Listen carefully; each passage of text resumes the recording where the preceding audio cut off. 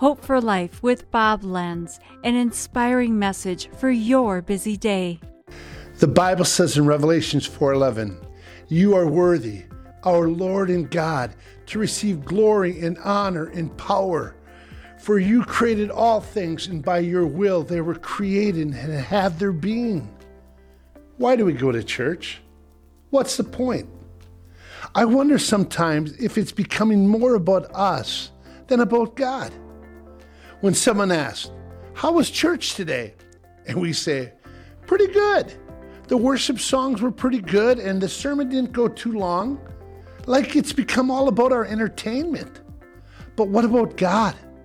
What about learning something new from His Word? About being in His presence, pouring out our hearts to Him in praise?